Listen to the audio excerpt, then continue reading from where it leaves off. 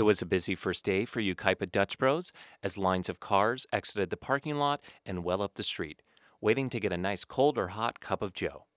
I had the chance to speak with the owner and operator of the Yucaipa location, Michael Newton, and he seemed to have a real community-based approach, focusing on how they could serve the surrounding area. We're here for people. Coffee's a vessel, like that's the way that we get to connect with people, but we're just people trying to be good to others. Newton also said that it wasn't new hires' coffee skills that he was looking at.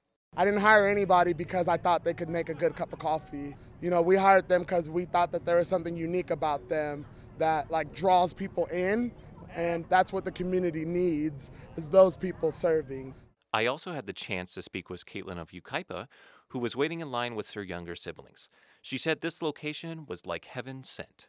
Oh, yeah. We went on a trip to Idaho last year, and we only stopped at Dutch Bros. So it was like heaven sent. We live right down the street now.